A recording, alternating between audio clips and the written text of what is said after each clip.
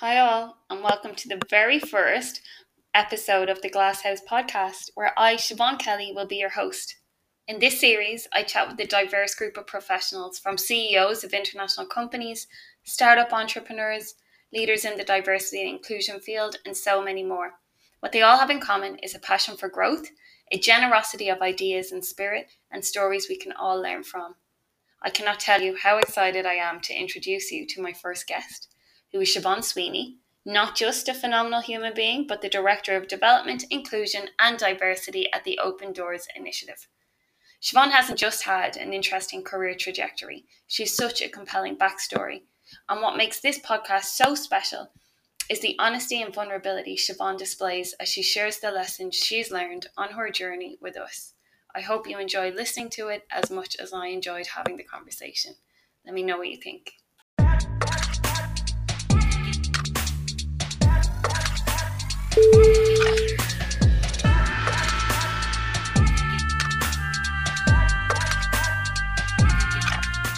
I am so excited to have on the Glasshouse podcast Siobhan Sweeney. I connected with Siobhan on LinkedIn a while back. I think it was to do the videos, and I saw what she did, and she literally is who I want to be when I grow up.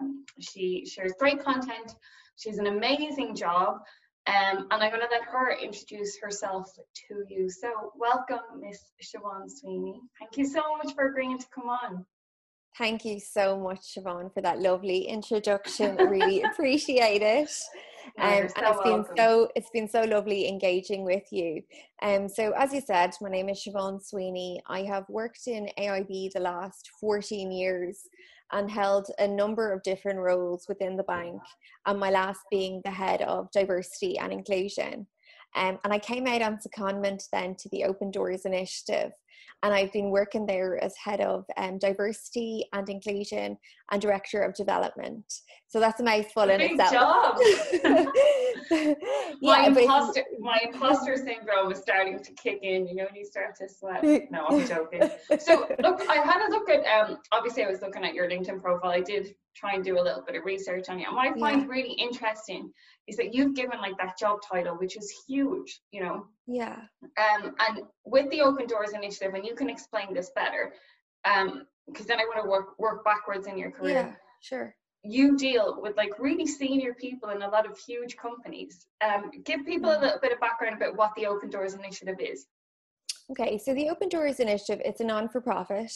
We were mobilised and set up in 2018, and it was founded by Diageo. And at that time, 14 companies became involved, and they were really the founding members behind Open Doors. So what we do is we support asylum seekers, refugees and migrants, people with all disabilities and disadvantaged youth, and help them into employment and create employment paths. So we work, we have over 80 organizations at the moment that are either member companies or supporting partners. And we work with them to try and create employment and reduce barriers to these marginalized groups. So it's phenomenal really work though. And how long did it take you to get, how long is Open Doors there? It's from 14 to 80 people or companies. So we're growing all the time, Siobhan, and it's really word of mouth, posts on LinkedIn that have spread, and participants as well, and the feedback and the testimonials that they have given about the work that we do. But really, like, for companies to get involved, the difference that it makes to people's lives is just, it's transformative. And I think the companies get that back in abundance as well. Yeah. No, 100%. I was speaking to Gary, you know, the CEO of Siemens the last day, and you were brought up. So this is actually the second time you've appeared on my podcast. And he was talking about that there's no such thing as selfless, altruistic behavior. And I'm a big believer in this. One of the things that got me through COVID was giving. Yeah. Because it actually, it lifts you. It lifts the individual who is giving as well, and who's like putting a hand out to help people up. And I think as well, you need to remember, and I always try and say this to clients, or if I'm working with Epic or business in the community, that when you get a person a job, it's not just affecting that person, it's their community, their family, you know. Do you see that? Yeah, absolutely. Especially in the work that we're doing now, I see that so much. Small things and gestures that we take for granted so much can really, really affect everything for another person. I was telling my sister, she works in IT, about the work that I was doing, and she said to me, she said, Siobhan, if I gave you a few laptops, would that help? And we were able to give the laptops to direct provision centres, so that during COVID that they could continue doing assisted learning, that people had that.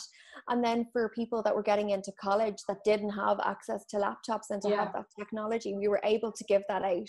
Yeah. And something so small that just came up in a conversation between myself and my sister literally changed and made such a difference. Such a difference. And I think if people knew that the effort that was required of them to make a difference, because we do live like, and I'm like, this is another thing that I discussed a lot. We are privileged. So even like, because I came from a working class family and things like that, I didn't go without anything, if that makes sense. Like, you know, I could still go to a dance class or do this or do that, where other people's realities are completely different. And it's like the smallest gesture that could change the direction or the trajectory of somebody's life, you know? Absolutely. And I think, like, for myself, I definitely saw that growing up. My mom is from India, my dad is Irish, so I did have that luxury getting to go on those holidays over to India. But from a very early age, I guess I was able to see the cultural difference that exists. And really that massive divide between how my mom would have grown up, what she had access to, not having the likes of school bags, small things, not having shoes and having to walk on your bare feet to school, you know, like having the same thing for lunch every day, like a piece of bread with butter. I'm being happy about it. I'm being so happy and feeling so lucky. And I think for me, even like my kids saw that when they went last year when they went over, and we would do a lot of work with the orphanage over there, and my kids could not believe it, how the kids would wear the same clothes every time we would go and visit. And they had a good dress, good dress, or it one good thing. And I think it is all of those things that we take for granted so much. And when I was in AIB in my role, I worked with DCU and the Student Access Programme, and that's to give students from socioeconomic background a chance to get into the workplace and experience what that's like. We had a particular girl that came out and she worked within our IT team for the summer. And at the end of it, Siobhan, I said to her going in, I said to her, let me know how your experience is. This is the first time that we've done this as a company. At the end of it, she wrote a 4-page testimonial on the difference that it made to her. She never thought that she could work in a company like a bank. She expressed how she was treated like everybody else on the team, the opportunities that she was given during that short period of time. And it was just so moving.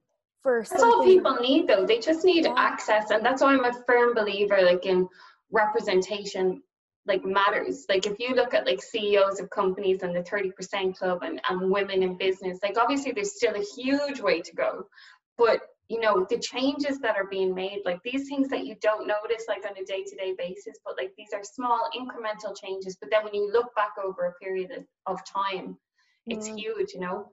I was so impressed when I was looking at your LinkedIn profile, actually before I go into that, if a client, because I want to give you a plug, if a client wants to, or a company wants to join Open Doors or get involved, what's the process for that? What do they need to do? So they can reach out to us. Everything, all the details and all the companies that we have on board so far as members, they're all on our website, theopendoorsinitiative.ie. And I'll share the link. Brilliant, thanks Siobhan. And they can mail me directly. You have my email address, you can give that out in the link. Great. And I'm more than happy if anybody wants to set up a Zoom call and find out how they can get involved. There's so many, we're very bespoke in everything that we do, and we're all about lateral thinking, especially with COVID now. So you have to be, and we can still make such a huge difference during this time, because we know that it is the marginalized people that will get pushed further down the list. Yeah. So 100%. absolutely, if there is companies out there that would like to get involved, we have a number of different programs that we run, mentoring, different courses internally. So more than happy for anybody to get in touch. And I'll share all those details anyway, like your email and the link. But what I wanted to get to, and when I'm a big believer in transferable skills. Okay, so like I have been a flight attendant, a journalist, recruiter. I was a bouncer at one stage. Wow. much to my mother's panic. It was when I was saving to go to Australia, so you have a few jobs. But when I was looking at your LinkedIn profile, and it said like where you started in banking, so you had managed a team, like you hadn't really gone in with anything to do with diversity and inclusion. No, definitely not, Siobhan. I started as a customer service advisor, and that was my job when all the calls were moved out of all of the branches, and we centralized them into one contact center. And it was really small at the time. We were piloting this out. We had about 30 branches on board, and it was, "Good morning, you're through to Siobhan here in AIB. How can I help you?" And I started off doing that role. And do you know what? I was really, really lucky in terms of the people that I had and the people that I was working with, my managers, my leaders at the time. And then I think as well, the people that I surrounded myself with, that they could see the potential. And at a very early stage, I guess, within my career, I was able to progress. But I was very lucky. I took every opportunity that came my way, and I was going to say that to you. That's the power of yes, though, isn't it? Absolutely. And it's, you know what, sometimes you don't always know what you're going in to do. So I would have been involved setting up our contact center out in Airside, and I was doing everything from our telephony for over 200 staff. I was testing all of our systems, a new telephony system that was coming into place from all of our branches, and it would have all the branch details come up on our systems, to training all of the 200 staff. Were you panicked? Or did you have time to panic? Because sometimes when I look back at things, it's like I didn't realize how big a job something was until it was over. Because when you're in the middle of it, it's like being in the eye of a storm. Yeah, no, absolutely. Absolutely. There were times that I thought, how am I in charge of all of this? But I guess I was delivering all of the time. I was playing to my skills and my strengths, as you said. And I think by performing and getting the job done, I was constantly given more responsibility, which helped me progress and flourish. And it builds your confidence, doesn't it?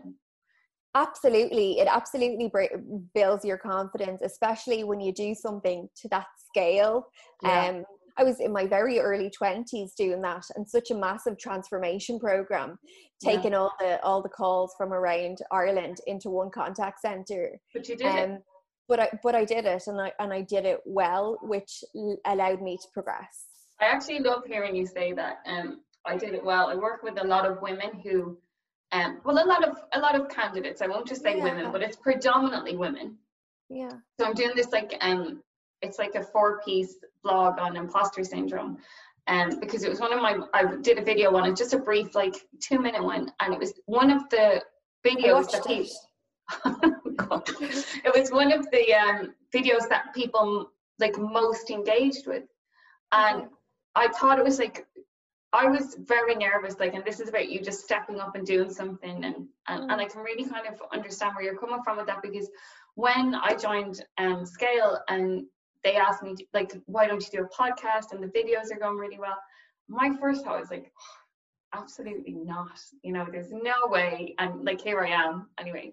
But it's only when you get into it, but I did have that grapple, where it's am I good enough? Are you going to ask these questions? Did you ever have that at any stage when you were? Absolutely. Absolutely. I definitely had it at certain things that I was doing, or maybe presenting for a certain group of people, and that the doubt creeps in. But Do you know what I'm a firm believer in? You can't control other people, places, or things. You can't. No. And people are always going to have opinions. It's the way we're programmed. Yeah, my mom says that. My mom says you shouldn't let other people's opinions, like people have opinions on cheese. Do you know? Absolutely. Yeah, I totally believe that. Like people are going to have an opinion either if you do an amazing job or if you don't. So if you go in there and you bring your best self to the table, well, that's all that you can do. I'm very much about role modeling as well, where my team throughout my career, I was always, and I think it's ageism is a huge thing. And I think people always see that as somebody that's a lot older in their career, but I definitely think it's for me, definitely it's been for that I look quite young. Yeah, great. Long may it last. Exactly, long may it last. But that's not what my kids would say now. They say, "Mom, follow us to school, wait 10 minutes before you leave." You're never going to be cool. You won't be cool till they're about 22, I don't think. So, but I see what you mean, that people are looking at you saying, how would you have the life experience to lead that team? Or absolutely, yeah, absolutely. The life experience. How do you even have the experience within the sector to know what you're doing and to lead? Yeah. Like in terms of life experience, I've gone through a lot at a very young age. I suffered from septicemia, blood poisoning. I'd endocarditis, which is an infection around your heart, and that wasn't diagnosed for over a year, so I nearly died. My last pregnancy, I had 2 failed kidneys, so I ended up in intensive care 3 times. I've come from a very diverse background in terms of my family, and then the opportunities that I've had within work itself has lended me to having that diversity, I guess, on my CV that I have today. So again, like the point that I already said, I think people are going to judge either way. They soon realize when I come to the table or open my mouth that I do know what I'm talking about. But it's funny that prejudgment always exists. No, 100%. And I find it with I find it across the board. So for me, I mean, some of the most successful placements I've ever made were women of a certain age. And I remember when they had come in and they were their biggest barrier. If like I just needed to get them out of their head, and I would only send them to clients that I knew would appreciate them and take the most out of their experience. Like there's a home for everybody, but I agree with you that I think people are like, they do have a preconceived notion. But for me, I was only thinking this, looking at this, you know, the US presidential election, like the 2 men in it, like, you know, political preferences aside, I won't go down that road, we'll be here for weeks, but they're in their 70s, you know, and they're going to be like running this country or doing whatever, you know. And it's the same with Michael D. Higgins, or, you know, like these are all people of a certain age that are contributing. I mean, sometimes they said that like Barack Obama at 45 or something he was very young. Whereas then when you take it into the corporate world, they kind of have a different view on it. So I really hope that we start to catch up. And in the same way, then you have people who are CEOs of startups, or the guy with Gymshark, I can't remember his name. He's like 22, 23. So I mean, everybody's life experience is different. I'm the same with you. Like my dad's Algerian, my mum's Irish, you know, very working class background. And if you'd seen me going somewhere at 21 or 22, people would have had the same, you know, preconceived notion. Who's this? Or she's uppity. Or, but if you actually sat down and had the conversation with someone, you'd see that they could have had a wealth of experience. Yeah, and I think it's really important in terms of like playing to your strengths and knowing your purpose. And like purpose for me is really important, and my values and what guides me through what I'm doing. And I find that doing this work in terms of diversity and inclusion and making a difference, making a huge difference to people's lives, I guess, resonates with all my values and what I believe in, and what I want to do within my career, whether that's in a corporate scene or in a non-for-profit. I think the same ethos can apply. So 100%. I think for people out there, like, align to your purpose, align to your values, because that will bring out your best self and your whole self to work every day. That's why you're glowing and look so young, because it's like that you're on the right. No, really, you're on the right path, I think, and it shows. Sometimes it can shine from the inside out. I'd also say to you, you know, when people say purpose, I know what my purpose is, and it took me a long time to get to it. Like, and mine is just to add value or to be of service, and whatever, to be a conduit of something that's good. And you can still do that and get a mortgage or have a good paying job. So it, like, one doesn't cancel out the other. How did you find your purpose? Like that, my purpose definitely didn't come overnight. I've definitely had a lot of different roles that you can see that over the last 14 years that I've held, mainly transformation kind of roles, a lot around leading people, leading large teams to achieve a project. And I think for me, I've always loved working with people, getting the best out of people, helping them achieve what they want to achieve. Like that, that's my buzz. That gives me that little nod in my tummy to know that I've helped people. I think when I went into the role as head of diversity and inclusion in AIB, the impact of my work that I was having, especially helping people realize that they could be themselves in work every day, bring their whole selves, and what that meant, either through different initiatives that we were running, more communication that was required from a business perspective, and then more so then working then with the third parties as I got into that, working with the different non-for-profits or the colleges, and the impact that doing something very small, as we talked about earlier, can literally transform somebody's whole life, somebody's whole family and the community that they live in. I think for me, that's when I realized my purpose. That was giving me so much fulfillment every day. You're not looking at the clock. You don't want to finish at 5. You want to keep on going. And I'd probably be a little bit bad like that in terms of keeping going and taking on the world and its mother. But I think that then you really know that you found your purpose when you enjoy something that you're doing. Well, it stops feeling like work, I think. Absolutely. For me as well, like I'm in my second year now of my master's in organizational behavior and psychology. And for me, again, that's just adding more value to my knowledge and what I have. I love research. I love diving into the difference of where we were face lights up and where we are now. But I think that's where you can add value. You can add value to your business. I know we're constantly talking about business cases. We have the evidence there now. Do we really need more business cases? Let's roll up our sleeves and I saw that. Did you share that on LinkedIn the other day? I saw a post and it was like, what is the business case for diversity and inclusion? And it's like, where have you been? You know, like, where have you been? It's like I understand from an organization's perspective in terms of budget that they need to account for, sign-offs that they do. I really understand. I do understand the business lens on it in terms of getting sign-offs, but in terms of people are really educated. They're in these roles for a reason. They're up to date on readings with LinkedIn and what diversity and inclusion means, what it's about.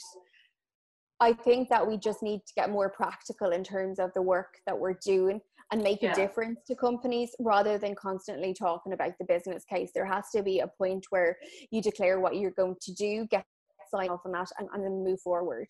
And then do it. And I think that there's, so like where it comes from with me is that like I've worked with, like I work with amazing companies. So, and it's a cross section of them. So like, you know, from startups, SMEs, like the big corporations.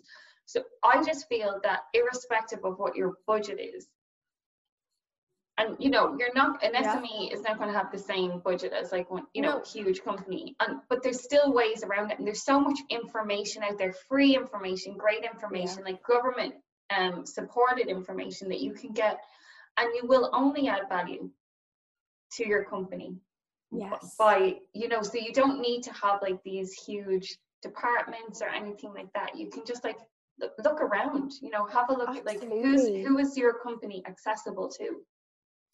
I 100% agree with that, Siobhan. It's not something that you have to whip out this massive big budget and say, okay, I'm going on a big journey now. You know, I think it really starts from within. I think the importance of being authentic and organic in terms of your growth and how you go about this. Yeah. Like communication is just such a huge part of this. I get so passionate when I go into it. I can see it. Feel myself We'll have to turning do a part 2 of this podcast. But I think that it is so important that you don't need this budget. There is going to be within your company lots of people that are interested in D&I for different reasons. Even if it's the inclusion side of things, that they want to feel more included and bring your company to a better place. Utilize that in itself, because you're going to have champions and ambassadors in your own organization. I love it. So this leads me so nicely on. It's actually your facial expression that's leading me on to my next question. So I'm a big believer in mentorship and management. Okay. Yeah.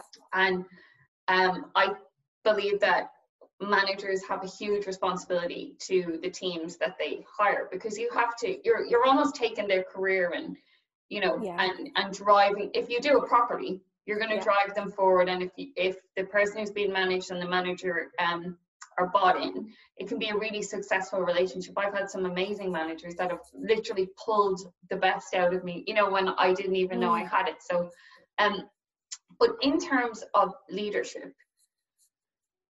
what does leadership look like to you? Because you've been in so many different positions, and you've held so many different roles and so many different titles. But somebody I spoke to the other day, and they had said that they thought that leadership started as soon as you're born. It's the environment you're in, and it feels like your level of fairness, your thought processes, your levels of empathy. Do you think that all of those things, actually leadership has a space for that? Definitely. I definitely think that it does. Leadership to me has always been around vision and bringing people on that journey with you in terms of trying to understand what your business strategy is. While you could have your overall business strategy, your certain team that you could be working on might be doing a certain goal or a certain task that feeds into the overall strategy. And I think that's really important for me, being a leader of different teams, to make sure that my team understands how their part and what they're doing plays into the overall strategy. That's absolutely huge. Another thing for me would be around how the organization is laid out, how your organization works, especially for new candidates coming in. I think that it's so important from the get-go that they do have that understanding of the different departments, your team, the overall structure. Even if they have questions, who do they report into? What does that look like? What form of communication do we operate by? Because every organization is so different. But I think it really comes down to, for me, inspiring, motivating, empowering, and delegating. I think that they're probably the key things that come to mind when I think about leadership. For me, I always think if I'm not there in the room, my team should be able to represent me. And go to the leadership team or whoever they need to go to, and bring their best selves to the forefront, because that's what I've instilled in them. I think it's playing to people's strengths within your team, understanding their strengths, understanding their weaknesses, just as much. Not a one size fits all, because people need to be managed differently. So differently, and I think people like feedback in different ways, and understanding what way that works. So there's different things that I would have done one-to-ones on an ongoing basis, that you're not just waiting until that end of year PR to give somebody their feedback and let them know how they've done. Someone does really well, tell them. If they made a total boo-boo, tell them and work through it. Don't keep this information. I do the same. I managed this girl, and she was fabulous. To be fair, she made me look good. But that's what it's about. No, but because it was too easy. But I would be very much on the job, coaching more so. Yes. If she had an issue, and I really never wanted there to be a fear, because things always go wrong in recruitment. You're constantly fighting fires. People don't turn up, clients aren't happy, all these different things. And I just wanted to instill in her, I think, that she could tell me anything. She could tell me that she killed my cat. And we would work through it. There was nothing that, I suppose it'd be the same as with your kids. There's nothing that she's going to tell me that we can't fix if we have this whole area of trust. And that's, I think, one of the things that gives me the greatest pleasure, even though like I'm with scale and everything, to see her fly. Yeah, I'm like, because I knew she could do it, but just to give someone that confidence and that little push, and I know that when she manages somebody, and because she will 100% be in a leadership role for sure, I'll still be cheering her on.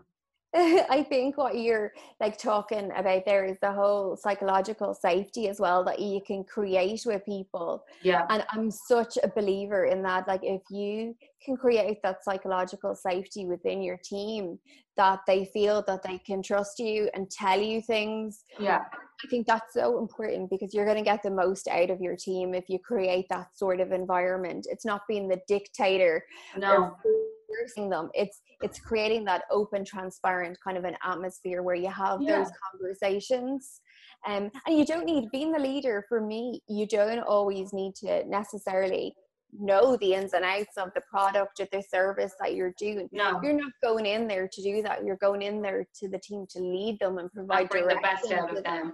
And bring the best out of them, because they're the experts doing the role. So I think that for my most fulfilling roles where I've managed large teams, seeing people play to their strengths, bringing those strengths to life, what you're talking about, and helping that girl, and how now it actually gives me goosebumps, because I would look at her and like wide-eyed at the things that she was doing, and just so happy to see her, because she had actually had everybody's had one, but like when you have a bad experience with a manager or previous manager, and it can kind of affect you, but she was just phenomenal. So it was just so nice to be part of that journey for a little bit, and to see them go off.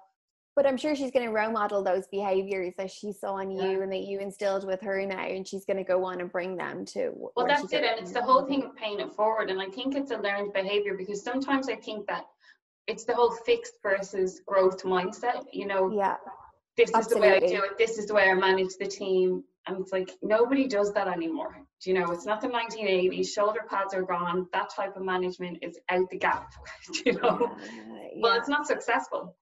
No, I don't. I think that if you don't have that growth mindset to the jobs that you're doing, or that for life, really, that you're going to miss opportunities. You're going to be looking at the doors that have closed and miss all the open doors that are there waiting for you to grab them with both hands and for you to walk through. I'm totally a firm believer in that growth mindset. You will bring opportunities will come your way, and you'll get to go on new ventures. But and continuous learning for me, like that's been one, even doing my master's now. Always a student. Continuing. Always a student, having that mindset.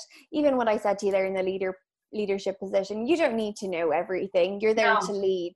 Be the student though, and take what you can. But the fact that you say that, so the fact that you say that you don't need to know everything, that like really rings true for me, because I think that some of the managers, it's not that they're bad people, but it's like that they manage from fear, or from a place of panic where I have to know everything, or I can't let them see a chink in my armor. And I think then they miss out on the beauty and the growth that they would have from being vulnerable. Like the reason that I could lead a team or be the person to come to was because I'd made those mistakes and I'd learned from them, and this is what I did. Yeah. It's not saying I've never made a mistake in my career. Like I could write you a book. Yeah.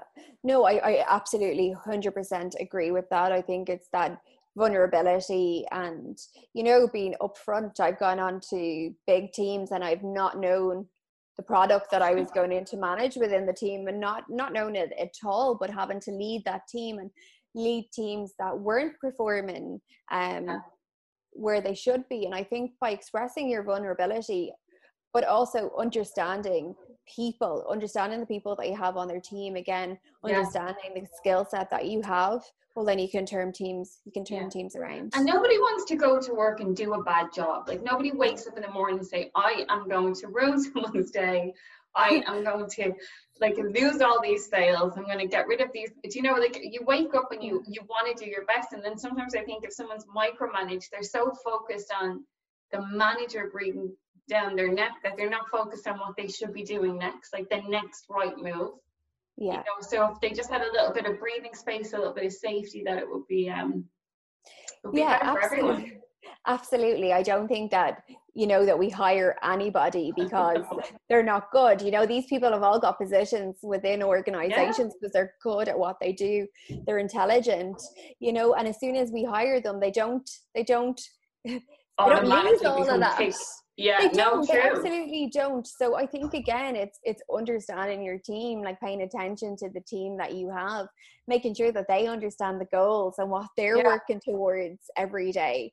And you know what, that takes hard work. It does. You know, you're coaching, you're mentoring along the way, you're helping people realize where they want to get to within their careers. It's a journey that you take with people. But as a leader, I think if you're going into a leadership position, that's what you do. Yeah. No, it's so good. And I love seeing your facial expression when you talk about these things, because we normally talk on the phone, or full disclosure to anybody who's listening, on voice notes. So it's actually so nice to see how animated you get when you talk about things like that, because I'm the same. I'm actually trying to keep my hands here so I don't affect the noise off the recording devices. But I do. I get really passionate when I go into talking about these things, and you know, I'm not the expert in everything. I'm made lots of mistakes along the way, but I think if you can recognize the mistakes that you've made and learn from them, well, then you are going to grow, and that's all about, again, your growth mindset and what we talked about, Siobhan. Well, one of the things that I had to really look at during COVID, and like COVID, I've said this openly, was a gift to me, because it just gave me time to, I couldn't go anywhere. I couldn't go for a drink. I couldn't see friends. I was isolating on my own. Like, I literally could not get away from my problems. So I had to go, not to get too hippy dippy, but internal. And really kind of have a look and see what was important to me. What was my motivator? Was I like, did I have, like, you know, the way a company has core values, like what mine were, reestablish them. And check in with myself and kind of be like, how am I, and all of these good things. But one of the things that I watched a lot of Will Smith videos, and then I got into reading some more, and he had said that people's relationship with failure needs to change. That successful people, they fail more than they succeed, but each failure pushes them forward. So I think it was fail early, fail often, fail forward, or something like that. But the important thing, and this is the whole thing on resilience as well, it's like extracting the lesson. So it's like it didn't go wrong for nothing. Strangle the good out of it, take the lesson, and then move on. What's been your biggest lesson thus far? Whoa, I'd say I have a lot of lessons. I could probably write a book on all the lessons that I've learned. I think for me within my career to date is being, and some people are really fortunate when they come and they start their first job, they know that they're really like, this is the job for me, this is my passion. I wish I had understood my values and my purpose at an earlier age, that I would have been able to blossom more within this role, which I'm getting to do now, don't get me wrong, but I think the purpose piece for me, I wish I'd done more work on that at an earlier stage within my career, that I could have gone, and maybe my trajectory would have been different in terms of the career path that I would have had. I probably would have gone straight towards diversity and inclusion. So for me, but you may not have had all the skills that you got from the other roles. Absolutely, and I've had some phenomenal experiences along the way, I guess, which make me who I am today. So no, I am really fortunate for that. I think in terms of my network and the people that you surround yourself with, I think that's really important. Make sure you surround yourself with people that are going to inspire you on and inspire you, even role models. I think that is so important. Don't waste your time and your energy on people that are going to bring you down. I think that there's, as I said earlier on, you can't control people, places, things. People are always going to have opinions of you. So leave out that negative energy. You absolutely don't need it. Mentoring has always been a top one for me. So I would say to anybody, get a mentor early on in your career, because they will really be your backbone and help you along the way. And if you find that maybe like your first mentor, that you don't have that spark straight away, give it a bit of time, because it doesn't happen overnight.